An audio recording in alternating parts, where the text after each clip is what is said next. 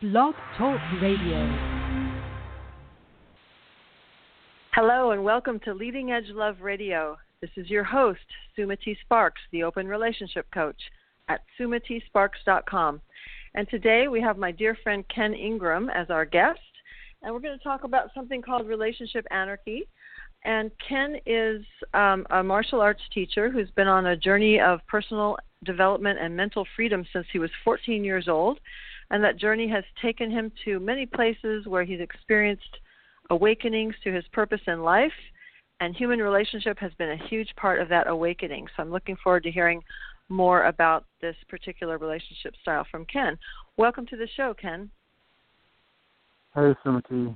Nice to hear from you. Nice to be here. Great. So good to have you here. So, I saw it. I've always really enjoyed the writings that you do on Facebook about open relationship and various kinds of relationships. I enjoy the way that you think and your philosophies and your ability to articulate that. So I wanted to have you on the show to talk a little bit more about relationship anarchy. I saw you post something on Facebook about that's kind of how you define your relationship style. So why don't we start by talking about, I know what the word anarchy means. In fact, I looked it up in the dictionary before we started just to get a clear picture of that word. And often it's associated with societies or governments and law, but I know it can be used just as a general term of lack of obedience to an authority. So why don't you start by just telling us a little bit about what does relationship anarchy mean? Well, for me, relationship anarchy is about freedom. And for me, and I'm a bit of an anarchist too, but for me, anarchy is just absence of government. I mean, that's actually what it means. So when we talk about governing and hierarchy, the idea of anarchy is that we change the philosophy that we have no hierarchy. And I think for most people, the idea of anarchy brings up images of chaos and disorder, and that's not actually true anarchy. That's chaos and disorder. So what anarchy is getting rid of the hierarchy of human behavior. So how that works out in relationship is what I've experienced in my life as I began to interact with people and discover what it was like to have interactions with people. I came to this conclusion much later in my life that I wanted relationships to exist without hierarchy. So I think as a really young person, I was trying to follow in the footsteps of what was presented because I thought that was what was done. And I wasn't well socialized as a young person because I tended to stand out from the crowd a bit. I tended to question things a lot. I just tended to be a rabble rouser from some people's perspective. I've just never been a status quo kind of person. So that was the beginning. I've always questioned what's the truth and why do we make the choices we make? Or when people say things to me I don't understand, I ask why. Or what does that mean? And I think, or at least what I've observed, is that people often engage in a relationship with these what I call wheretofores. This happened, therefore this. We're engaging this way, wheretofore we're going to engage that way. So there are these pathways and almost preconceived precepts about how relationship is conducted. So that, for me, that the way I conduct myself is I don't subscribe to any of that. I'm not a status quo thinker, so that puts me in anarchy realm. Okay, I'm going to stop you there because you said so much already. I'm going to follow up and dig a little deeper on some of these things. So you talked about, it sounds like relationship anarchy falls in line with the question authority mentality, and that you don't subscribe to preconceived precepts about how relationships are constructed. That was a good sentence that you said. And then you also talked about freedom. So and non-hierarchy. Why don't you start by explaining, like, what does non-hierarchical relationship mean, just for people who are new to that concept? Well, non-hierarchical, and even using the term comes out of my foray into polyamory. Non-hierarchical talks about the order of a relationship, or the importance of a relationship, or how we engage other people according to what the relationship is. So the standard, generally speaking, is, or what we're influenced by socially, is the standard that sexual and romantic relationships are of the highest order, and that pertains to marriage and partnership. So anytime we talk about marriage and partnership, the presumption is that it's a sexual and romantic relationship. And in that order, or in that circumstance, that's the highest possibility of relationship. So already talking about it as highest puts it in a hierarchical standard. It puts it on a ladder. And in non-monogamy, some people talk about that, the escalator relationship. So there's this way that you start off with acquaintanceship, then you become friends, then you become lovers, then you get married. So that's the kind of the standard flow of a hierarchical view of relationship structure. And acquaintanceship and friendship is at the bottom of that list. And I found that kind of problematic. And I can recall a couple of situations in my younger life where I was interested in one woman in particular, and that we had a nice vibe, and I really wanted to work on the friendship aspect of what we were doing, even though there was a strong, what I felt was a strong sexual chemistry or an interested chemistry. And without discussion, she took my presentation of that as a diminishment of what we were going to be. And then I didn't even pay attention and follow up to the reaction that it went that way, because it didn't occur to me that friendship was a bad thing. And I had gone through this aspect of being friend zoned, as some guys like to call it, when women aren't interested in them. But that never made sense to me. I was like, well, there's nothing wrong with being friends. We can start slow. Based on my experiences in the military and just in life in general, I realized that moving towards a sex immediately is okay, but if we're not both on the same wavelength, that presents problems. So I felt friendship was an excellent opportunity to determine whether I'm just completely hypnotized or is this something real. Now, that's not what I knew then. It took me 20-something years to figure out that language. So right. Well, yeah, and how many of us have fallen in love with somebody because we thought we were in love, but really it was sexual lust. And as soon as the new relationship energy wore off, we're stuck with this person that we don't really even like that much or have anything in common with because we pursued the sexual energy. So I love your reframe around, women who put you in the friend zone is a great thing, because if you can become friends with this person, then your chances of long-term partnership skyrocket. Exactly. And I understand that for some women, there's a whole game in the status quo perspective around relationship. So sometimes it can be a bit of a game that some women play, depending on what their socialization is, to put a guy in the friend zone to see how interested he is in them, which is already a poor strategy for creating sustainable relationship. And it works for some people. They like to play that game. That's okay. I don't think any of it is bad or good or anything. It's just what you want.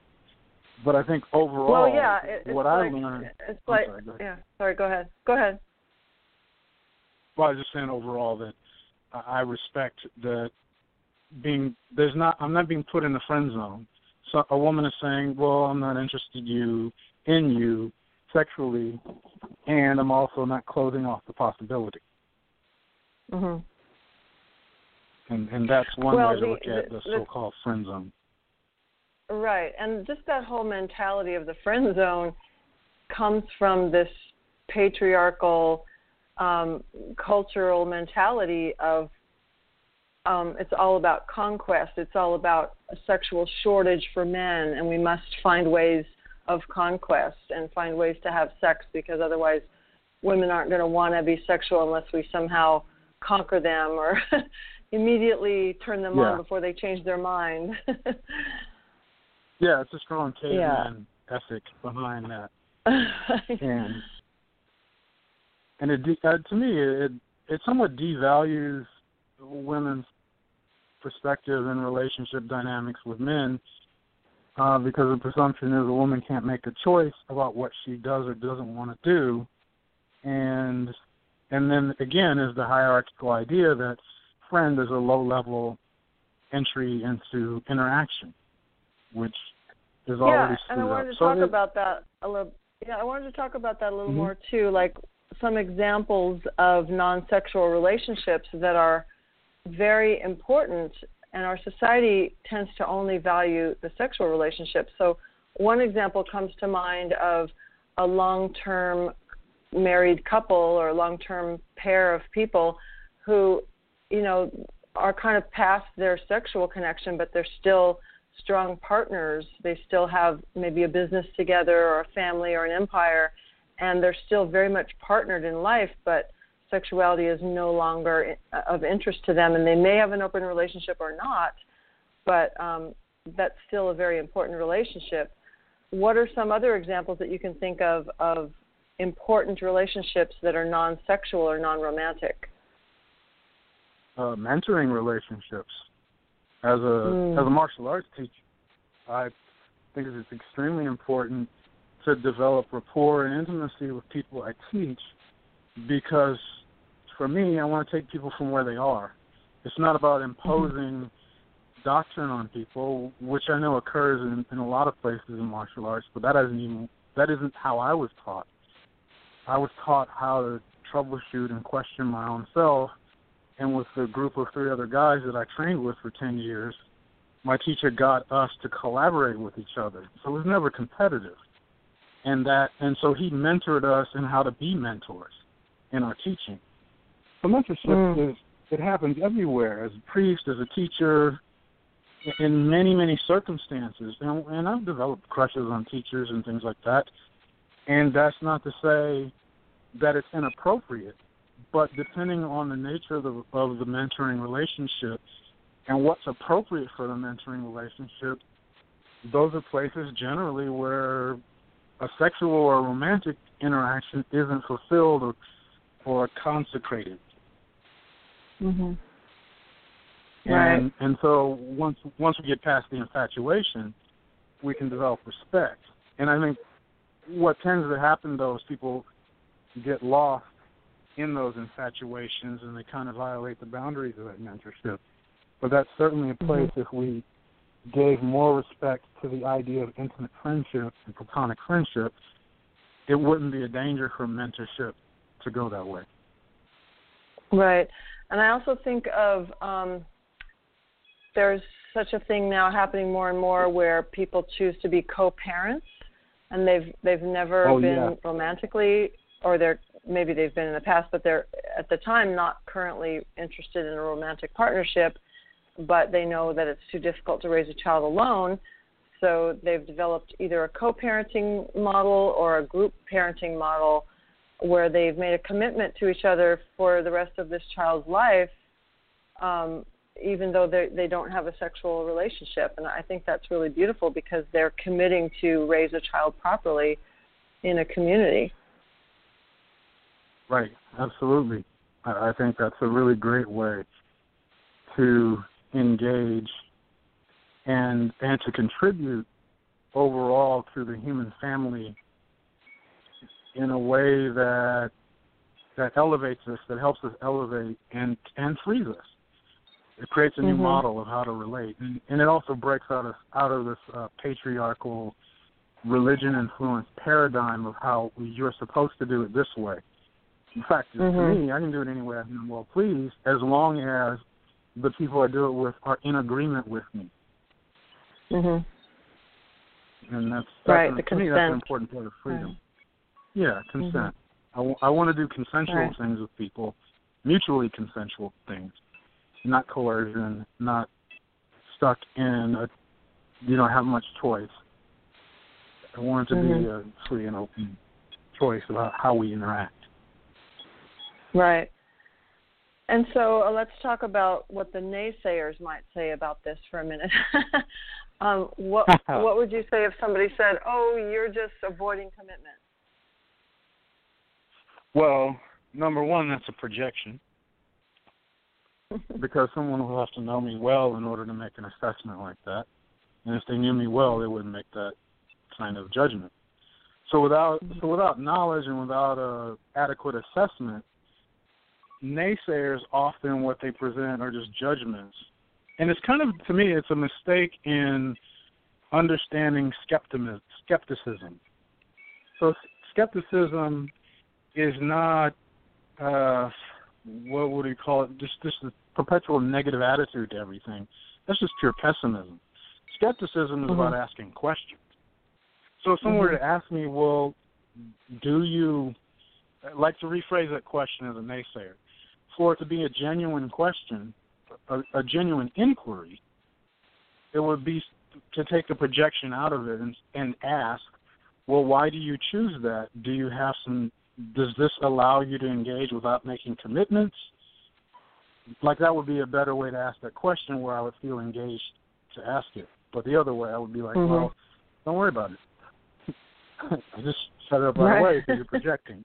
But to indulge the question maybe as a valid question, it isn't really about a commitment issue because throughout my life, I go through cycles of engagement. I'm more of an introvert, naturally, from a natural perspective, which just means I like a lot of alone time. But I also enjoy people. I like people in general. And certainly I like people that I like. I really like them.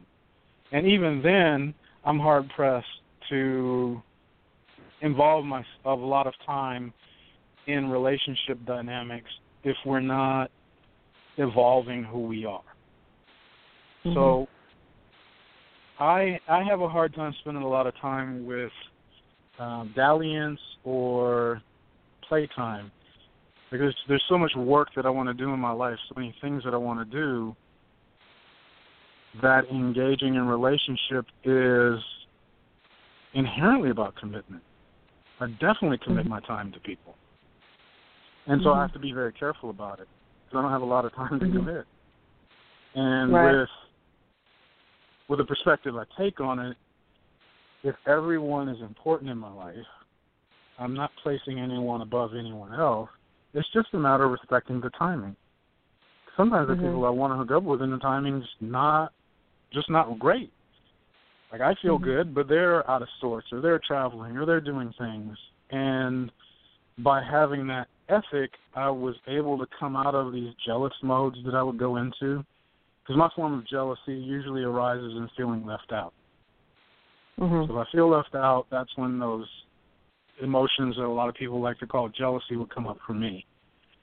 But if I see someone I like or enjoy or have a partnership with, enjoying an intimate interaction with someone else, that's not what makes me fume or feel like I'm not important. It's if I'm not included. If I'm like, well, hey, I saw you with so-and-so. No, you didn't. Or I don't want to talk about it. Well, then I'm like, well, why are we engaging if we can't share who we are?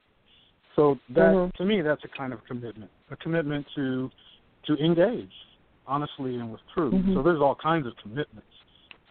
And that's another thing about the status quo is there's this like one note around what jealousy is, what commitment is, what love is, what romance is, what sex is. There's all these one-note vibes around all of these things. These are all these wheretofores I was talking about. Wheretofore, we had sex this one time, now you got to call me tomorrow. What if I don't want to? Does that mean we don't have sex again? Does that mean I'm an asshole? Did we even discuss what it means? Did we have a discussion before we had sex? Did we have a discussion before we went out on our first date? Did we discuss what our intentions are, what our desires are, what we really want out of interaction with other human beings, what we want out of partnership? So there's a lot of ways to commit, and I'm really meticulous about it, which is annoying to some people, I think. Maybe a lot of people. So when I think about relationship anarchy, I think of the lack of a primary partner. So a lot of open relationship models are based on the primary partner or the nesting partner, and then that couple goes out and finds other people to be with. So I'm imagining that doesn't exist in relationship anarchy. So how does that, and I'm fascinated by it, and I've even been to one relationship anarchy group meeting, and my relationship, which has been primary for many years, is anarchistic-ish. Yes. We don't live together. We have a lot of freedom as far as what we want to do, but it's not fully anarchistic. So I often wonder, like, what happens if one person, if you're seeing multiple people in an anarchistic kind of way, what do you do if one person is feeling like they really need support? Maybe their cat died, or a family member died, or they had a bad car accident or something, and you're off with another partner. How do you handle those kinds of situations? Well, that's a really good question. I think I haven't really been in a primary partnership at all in my life, and that's mostly out of circumstances, because there was certainly a time in my teen years where I thought the first girl I had sex with was who I was going to marry and be with for the rest of my life. So I was kind of a little princess about my idea about what a relationship was. But, and that's not to say that's bad. And that would still be interesting to experience, which I did in a couple of circumstances, but it was it was just an interesting dynamic that lasted for a couple of years. I think in terms of partnership and support and emotional support, the relationship style shouldn't really affect that, because for me it's about human behavior. So if I'm spending time with someone and someone else that I have intimate connection with is feeling emotional need, I would do the best I could to balance it. And I would ask for support from the person I'm with to give emotional support to that person. And there has to be boundaries on it as well. And I think in all relationship we have to know our limits and our boundaries. And we have to talk about what our expectations are. And that's certainly something that should come up, and I would hope that because I've developed a connection with someone, I can anticipate that kind of emotional need would come up. And hopefully be prepared for it. And you can't prepare for anything in most things in life, but you can be ready to adapt to a moment. So I think I would just say, look, I can tell me what's going on. How are you feeling? What's going on? I would try to resolve it as best I could, and I would ask for understanding for the person that I'm with to give some human contact to another person I love. Right, and the example I gave probably wasn't... I'm sorry. Sorry. The example I gave probably wasn't a very good one, because I gave some extreme examples, like if one of your partners had a family member die, then hopefully your other partner will understand an extreme circumstance like that and either let you go or go with you to support that person. But I think a better example might be if one partner is just feeling a little jealous and needy, and they had a bad day. You know, they'd really like to be with you because they had a bad day. That's when it's a little touchy, and there's a gray area there of it sounds like it kind of depends on how close all of the people you're dating are to each other. Yeah, to some degree. There's also this thing that comes up for me that is another wheretofore in our standard way, the status quo relationship. Is there is this unspoken rule that your partner is also your therapist, which I find problematic. Right. So that's what that situation, that milder situation is. I'm having a bad day. and I'm feeling off, and I want attention, but why do you want attention? I mean, there's a way that we kind of wipe our bad energy off on each other. An intimate relationship is one of the places we do that without thinking.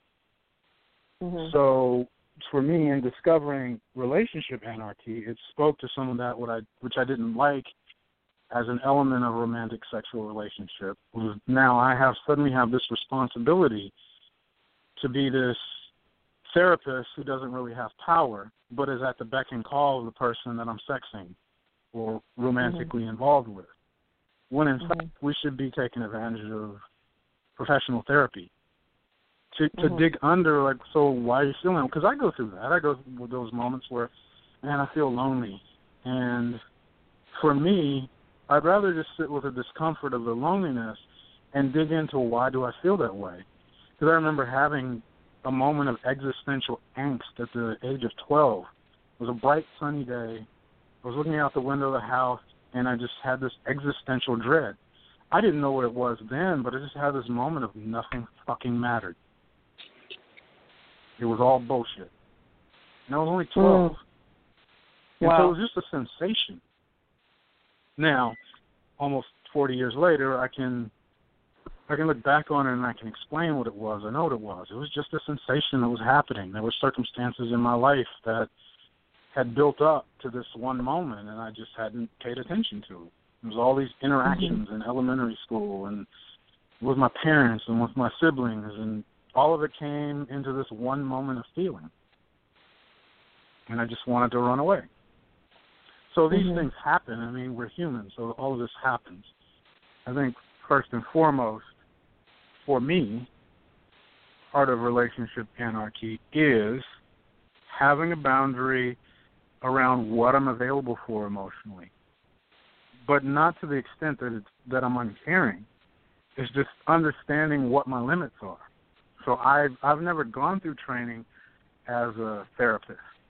I've been through training as a personal coach, so I can definitely help people see what they don't see, which to me, that's what a coach is. That's what my position is as a martial arts instructor, is that I'm helping people get to the information they already have, or show them practices that help them strengthen who they are in these different ways that they want to evolve.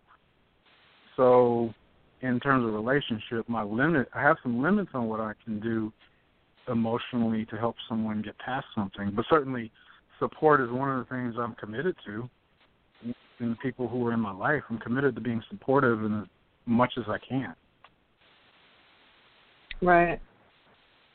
If you're just joining us, you're listening to Leading Edge Love Radio, and this is your host, Sumati Sparks, the Open Relationship Coach at sumatisparks.com. We're speaking with Ken Ingram about relationship anarchy. And Ken, you mentioned that relationship has been a huge part of your awakening to your purpose in life. Can you extrapolate on that a little bit? Yes. So some of the things that are going on for me now are new revelations after, jumping into many different things into my life. After high school, I joined the Marines. I flunked out of my first year of college at SF State with a high ideal of being a biochemist and a neurosurgeon. And that went down the tubes really quick. I wasn't ready. It wasn't time. I had the intelligence, but I didn't have the discipline or the direction, the personal direction. I was doing things to appease family. I was trying to get my father to love me by doing what I thought he thought it was important. So going into the Marine Corps, I met people from different places in life. I got tested in terms of my integrity, my personal integrity in certain personal relationships, a couple of times in particular, and I realized that I was lacking in character. And so about halfway through my 4.5-year tour of duty, I decided I was going to finish my time, and I had discovered this guy named Carlos Castaneda, a couple of his books, and I spent all night reading them. And I couldn't understand most of it. I mean, I probably understood every other thought that he was putting out in that book, but it really galvanized me, and I understood this word enlightenment. I mean, like, what does that mean? And Buddha and all these ways that we can be different in our life, and I was like, well, this is the path I'm going to take. I thought I'd be an officer in the Marine Corps. I thought I'd try to get an officer program, but at that moment I realized that it wouldn't develop my character the way I thought this journey of enlightenment might. And it's a lifelong journey, and I'm not enlightened, and I don't know if I ever will be. But in looking back, I can say that all of the relationship interactions I had with people over the course of the last 20, almost 30 years has contributed in some way to my understanding of what it means to interact with other human beings with integrity, with compassion, with care, and with consideration. So for me, if the relationship has care and consideration as a foundation, well, now we're talking about a friendship, and if we have concern and all of these other things that are just simple human behaviors, then we have the seeds of creating something sustainable going forward. So I want to develop lifelong connections with people. And even if the romantic sexual aspects of certain relationships change, I don't want those people to go away, which in a status quo version of how we see relationship, when you're no longer, and again, that's where the hierarchy kind of gets in the way. Well, if you're no longer a lover or a romantic partner, then you have no place in my life anymore. That's the status quo version, and that doesn't work for me. Because every person I've had a relationship like that with, I'm still friends with, at least from my perspective, and the way they've responded, they've stayed friends with me. And that's been beneficial because I've evolved from who I was in those relationships, because certain women really put me to the task, and I stayed open and allowed it. And so that helped me change. That helped me recognize some ways that I acted with male entitlement. There's ways I acted very sexist. There were a lot of things about my behavior that I didn't think I had, that when the relationship shone the light on it, I was really hard-pressed to deny who I was being. So it really opened me up. So relations, and that's not just with women I've been with, but as men that I have as friends who called me out on behaviors that I was doing. One close friend who was a training partner in martial arts for almost 20 years, about 12 years ago, he really put me in the center on a passive-aggressive behavior that I had had for many years, where I would just, I'd get angry at people and not tell them what I was angry about, and then build this resentment. He said, you got to stop doing that shit. You got to stop doing that. Say what the truth is when it's happening right there. And that was one of the times that I really heard this guy, and I started figuring out how am I going to practice being honest. So I worked on being vulnerable. Just with no impetus, no reason. If I felt like there was something that I was embarrassed or ashamed about, I shared about it in a public forum online. And I just shared it. And what I got was vulnerability is not a weakness. It's actually a weakness not to be vulnerable, because you can be easily manipulated if you have shame that you haven't revealed. So all vulnerability is saying how I feel, and I don't make it other people's problem. And so I practice doing that. I still practice it, but I reel back in on the unbridled nature of being vulnerable. I share it with people who can actually receive it and honor it and respect it and take it and use it. Who also... Yeah, you have to be vulnerable, but with boundaries. Yeah, exactly. And so I had to experiment a little bit, and I found the happy medium of being vulnerable but also being open. And that became important. So coming till now, so over all this time, all these different interactions with people have been models for me. And certain people have been great models of where I wanted to go and great models of where I didn't want to go. So everyone's been valuable. And so relationship is part of the journey. Right, definitely. It's definitely a spiritual journey. I believe that. You talked about being still friends with all of your ex-lovers, and that's quite an accomplishment. It's very rare that somebody could say that. So do you think that you have always been somebody who can just stay open-hearted when a relationship transitions to something else, or did you have to work at that? How do you think that, why do you think you can make such a statement that you're friends with all your exes? Well, there's a little bit of both, because certainly until I came out of the status quo version of what relationships were, there's certainly people in my history that I'm not friends with, that I had those aspects. But I was also not very sexually active. I wasn't into chasing women as heartily as some men are. Even though I kind of wanted to, it felt like it wasn't going to be productive in my life overall. Like it wasn't going to develop me a character that was sustainable. But I'd say the last 6 or so women that I've been with, I'm still friends with them, and that possibility has always been in me. I just didn't know how to exercise it. And certainly one of them, we had kind of a bad quote-unquote breakup and didn't talk for about 5 years. But then another person that I was seeing, there was this strange 3 degrees of separation situation that occurred, and the more recent person got me to recognize some things about that more recent relationship, and I began to have an appreciation for what that woman put up with, because I wasn't the easiest guy to get along with. I was in my deepest closed-mindedness about some of my behaviors. And so I gently made contact, and she had never, to her credit, she had never written me off. She just backed away and left me alone. Because she was always more of a polyamorous person anyway, so she just wanted her home back. And that's when I began to understand, because she talked about that a lot, and that's when I began to understand what she meant. The first time we had sex, she was like, well, are we still going to be able to be friends after this? And I said, yeah, but it was reflexive, because I was like, I'm going to get laid. Sure, we'll be friends. But in the course of that interaction and really seeing the value of friendship, I began to understand what was important. So some of that capability was in me, but I was also filled with some behaviors that makes me just like everybody else.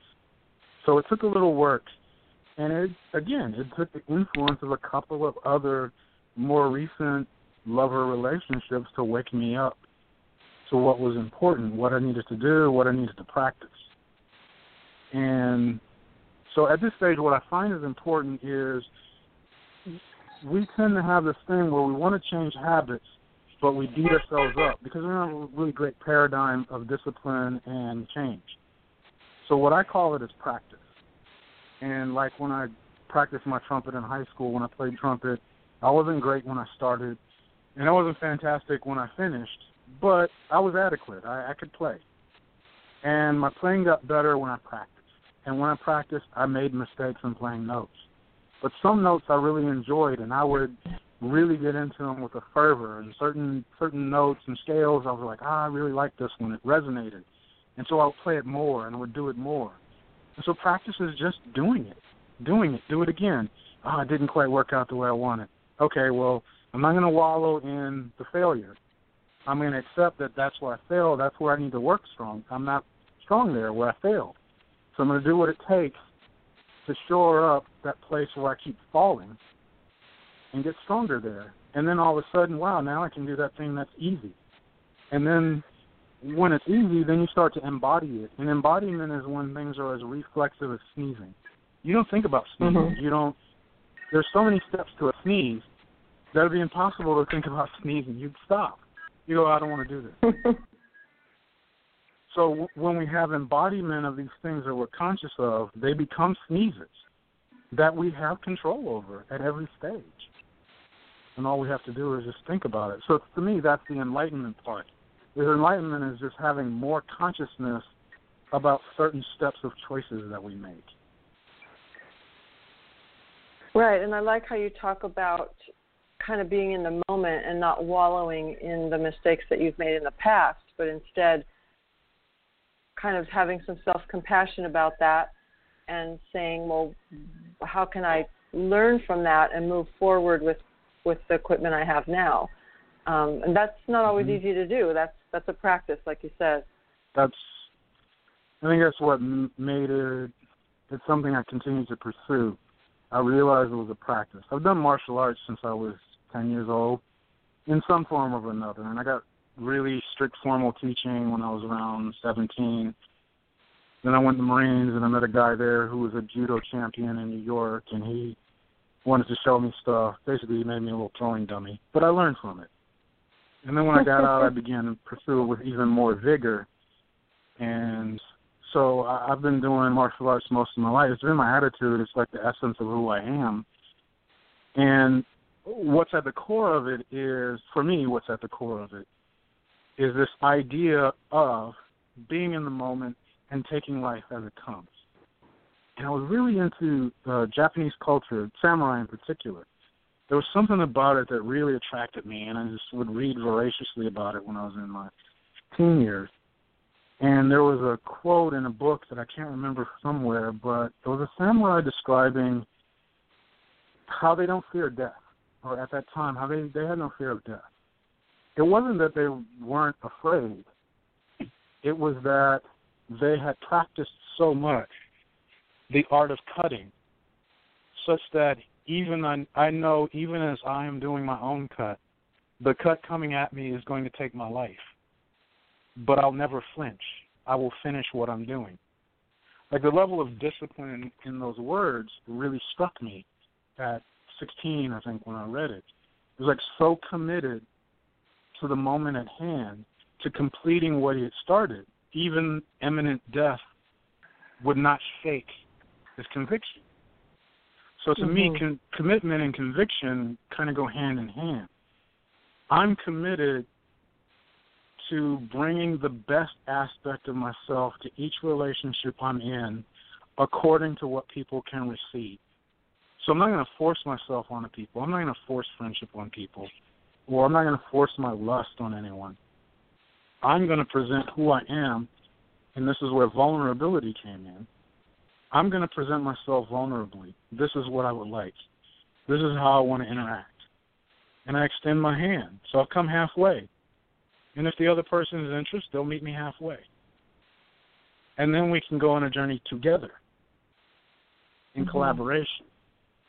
So for me, relationship anarchy amounts to consensual, mutual collaboration to create together whatever we might be creating, whether it be a business, whether it be a sexual extravagance, whether it be this romantic interplay, whether it be simply a platonic connection of kindred souls. All of it is valuable, and none of it's higher than any other. And it's just about discipline, the discipline of practice. Discipline is really just consistency. Yeah, I can see how what we often call the other safer sex conversation, or the emotional sex conversation, would be very important in relationship anarchy, where there's a conversation not just what have you been tested for and what are your practices with other people, but also what are your expectations if we are to become romantically involved. What are your expectations? Do you need me to call you afterwards? Do you need me to not call you afterwards? Those kinds of questions are even more important in this relationship style. Right, exactly. And for me, within that, coming to that understanding, I also began to understand that I had to be clear on what I needed. So right, that's a big piece, is to first know what we need. Right. Yeah. I think for a long time I didn't know who I was, which was a hell of a journey. And I have a better idea of who I am right now. And now what I'm working on is, what do I want? What's in my desires, and what do I need? And with one friend who we kind of mutually agreed that we are life partners, though our relationship is platonic. We did have a brief connection as lovers, but what was appropriate and what I understood was appropriate was that the sex is what drew us together, but it was something else that was going to keep us together. Mhm. Because sometimes sex can get in the way of relating. Right. Especially if we're not properly attuned. But we had a discussion about that, about wants and needs, and I just had this realization one day in one of our very intellectual discussions about relating that I was being driven by conditioning and status quo behavior to decide what I needed, what I wanted, and I wasn't really attuned to what I needed. So I'm at this stage where in my head, one of the desires I have is I'd like to have sex more often across a 7-day period. That's what I want.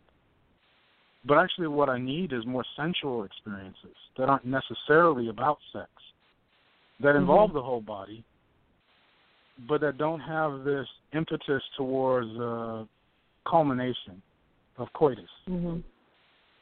But just a sensual exploration. I mean, what that means is that I could go for a long, long time of just enjoying the experience of another person's presence and physicality and take our time doing it. Whereas to me, the standard way that I've engaged in coitus is this rush to climax. And there have been a number of times where I walk away like that was fun, but I feel kind of empty. I still feel unsatisfied with the experience. And that was part of the realization of how important friendship is. So if we can't be friends, then why would I want to have sex with you? Right. Well, I can tell you as a woman, hearing you talk about wanting to have a long experience of connection and sensuality sounds awesome. As opposed to the standard, we have to, for example, the standard model of the man having to force himself to engage in, quote, foreplay. Right. So the woman will also be satisfied and so he can get what he needs.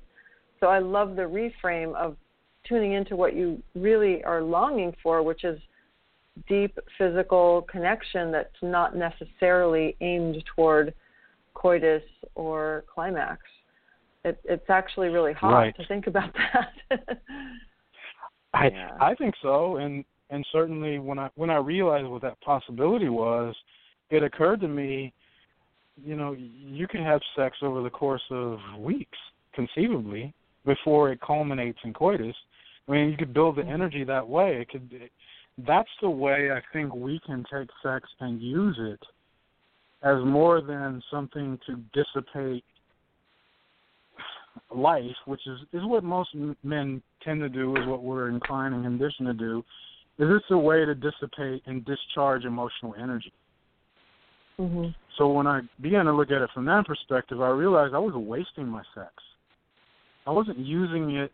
Like, I want my sex to exist for its own purpose. I don't use it to get over things. I don't use it to bypass things.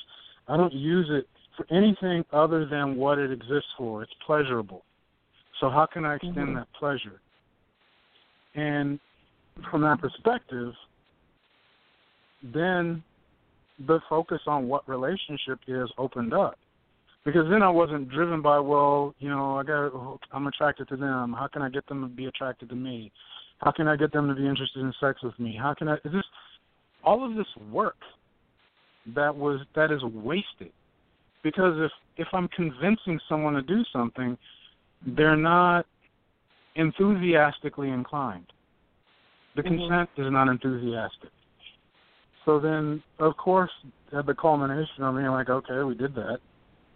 And it's kind of fun because even bad sex is relatively fun. Some people would disagree, but I'd say, if you reach climax, something happened.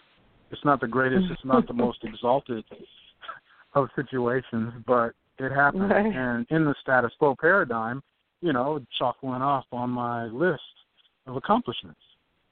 But I'm going beyond that. I'm saying that in order to live a life where I feel fulfilled in every moment, even if I don't get what I think I want, I know I'm getting what I need. So if I get rejected by a woman, and actually I don't even like that word. Rejected is a strong word, and it's a presumption and a projection. If I am in a situation where the timing isn't right and the vibe isn't right and my attraction isn't mutual, then that's still a gift because it gets me to wake up, okay, so there's something I didn't notice, or there's more I need to notice, or that's what's going on for me. And a lot of times I'm pretty direct, and I think that turns off certain types of people. And other types of people, they love it. They want more. Be direct again. Tell me else. What else you want?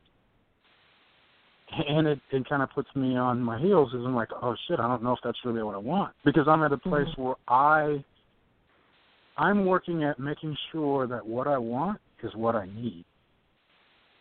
And that's how I got to the understanding that a more sensual connection from a sexual place is what I need right now to wake me up further and to build energy, to cycle energy, to then take all of this pranic force, which is what sexual energy is this pranic energy. That's what the Indians have described it as, ancient mystics. And we can then take this and create in a different way, because the most potent way to create is create a human life, to create a child. But there's other creations we can do with that energy that we've built up. In one situation, I did a ritual with a friend who we were lovers for a time, and she wanted partnership. And I told her, frankly, I'm not available for what you need, because I have an intuitive understanding of what it is you need. And I would like to be that person because I like you. But I know I won't fulfill it because we have different paths. And so she kind of trusted me around doing a ritual. And so we did one and involved a little quote-unquote sex magic. And at the end of this exploration, she asked, well, do you need to be taken care of? And I was like, no. And so I took all of that energy, and for about a week, it was just confined to supporting her. And she found the partner she wanted within 3 months. Now, oh, beautiful. It's a strong, I don't know that it's correlated, because also, as a mathematician, I also work from the perspective of scientific principle. But something happened. Either the energy we did and what I gave for them myself helped her become more concrete in her intention and attention, or the energy just galvanized. I don't know what happened. It wasn't, I'd like to do it as a scientific study. It'd be a fun one. All right, ladies, if anybody wants to sign up for a sex magic ritual with Ken to find your true partner, he's at your service. Beautiful. It's interesting that you say that, because I just signed up for a sex magic challenge in one of my women's communities. Yesterday was the first day, so it's interesting that you brought that up. It can be really powerful stuff. Yeah. And for people that don't know what that means, sex magic just means that you make love in some way. It doesn't necessarily have to be intercourse, but you just raise sexual energy in your body, either alone or with a partner, and then you imagine that sexual energy is kind of like a prayer going off into the universe with whatever intention you're trying to create in your life. Yeah. And it can be very powerful. Focus, it's a way to help. Yeah, it's a way to help focus intention, I think, would be probably a less mystical way to say it. And correct. If we look at the way we engage in sex, generally, we do stimulate certain kinds of things to happen. And so the sex, quote-unquote, sex magic part of it is simply being meticulous about how we are intentioning what we do. Because our thoughts are real. Thought forms are real. They're vibrations that we stimulate and create, and they have an effect on our bodies. So when we engage in sex with another person or multiple people, as the case may be, there's intentions involved, and that's when I go back to what I call my wheretofore. So if I'm engaging sexually with someone and they have some unspoken desires and expectations, those are influencing our engagement sexually, and those are going to come out. And if we're not aligned, then whatever expectations they have are going to interfere with my expectations, and it's not going to be collaboration, it's going to be clashing.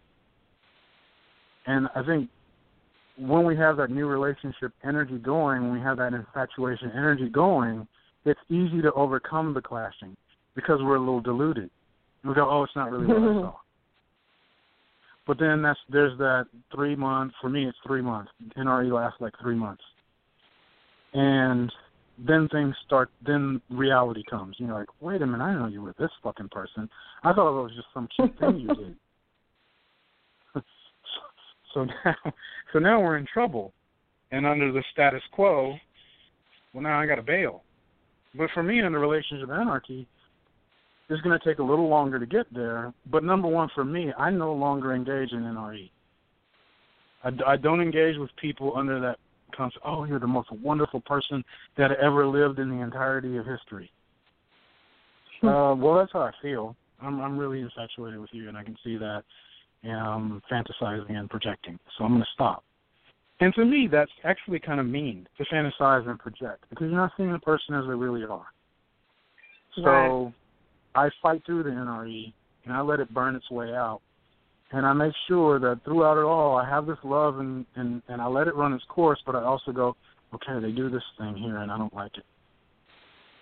Or this upsets me, or I don't like the way you touch me when we have sex, or this certain way you touch me, or I want to do that. Like, all of these things are still there. I'm still anchoring to the oxygen rather than the nitrous. That's how I compare NRE. NRE is nitrous. You want nitrous oxide for a while, and then we start getting the oxygen to start coming out of it, and things start feeling real. Mm. It's interesting. The person I interviewed 2 weeks ago, last week I didn't have a show because it was 4th of July, but 2 weeks ago the person I interviewed also avoids NRE because of an addictive past. So it's interesting that my last two guests find ways around that, because that can make, it's kind of a form of insanity for that period of time where you're obsessed, you're thinking about that person all the time, you're not seeing all the parts of them, you're only seeing what you like, and it feels good. It feels so good in your body that you want it to last. So it's a hard thing to say no to. So I commend you for being aware of that and doing that as a practice. I'm going to have to bring us to a close here because we're almost out of time.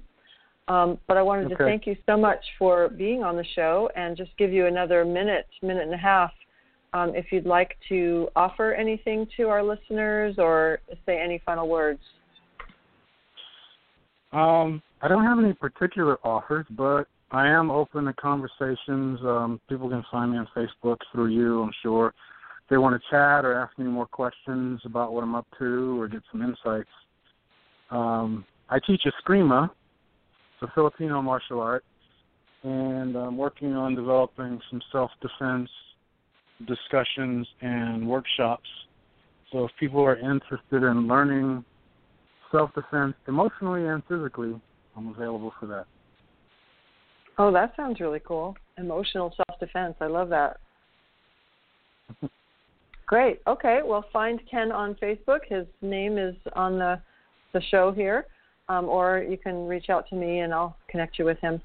So thanks again, Ken, for being on the show. It was fabulous, really, really interesting and unique, and I really appreciate your vulnerability. Thank you, Sumati. Thanks for having me on and talking to me and letting me share my little piece of life. Okay, hon. All right. Talk to you later. Bye-bye. Okay. Bye.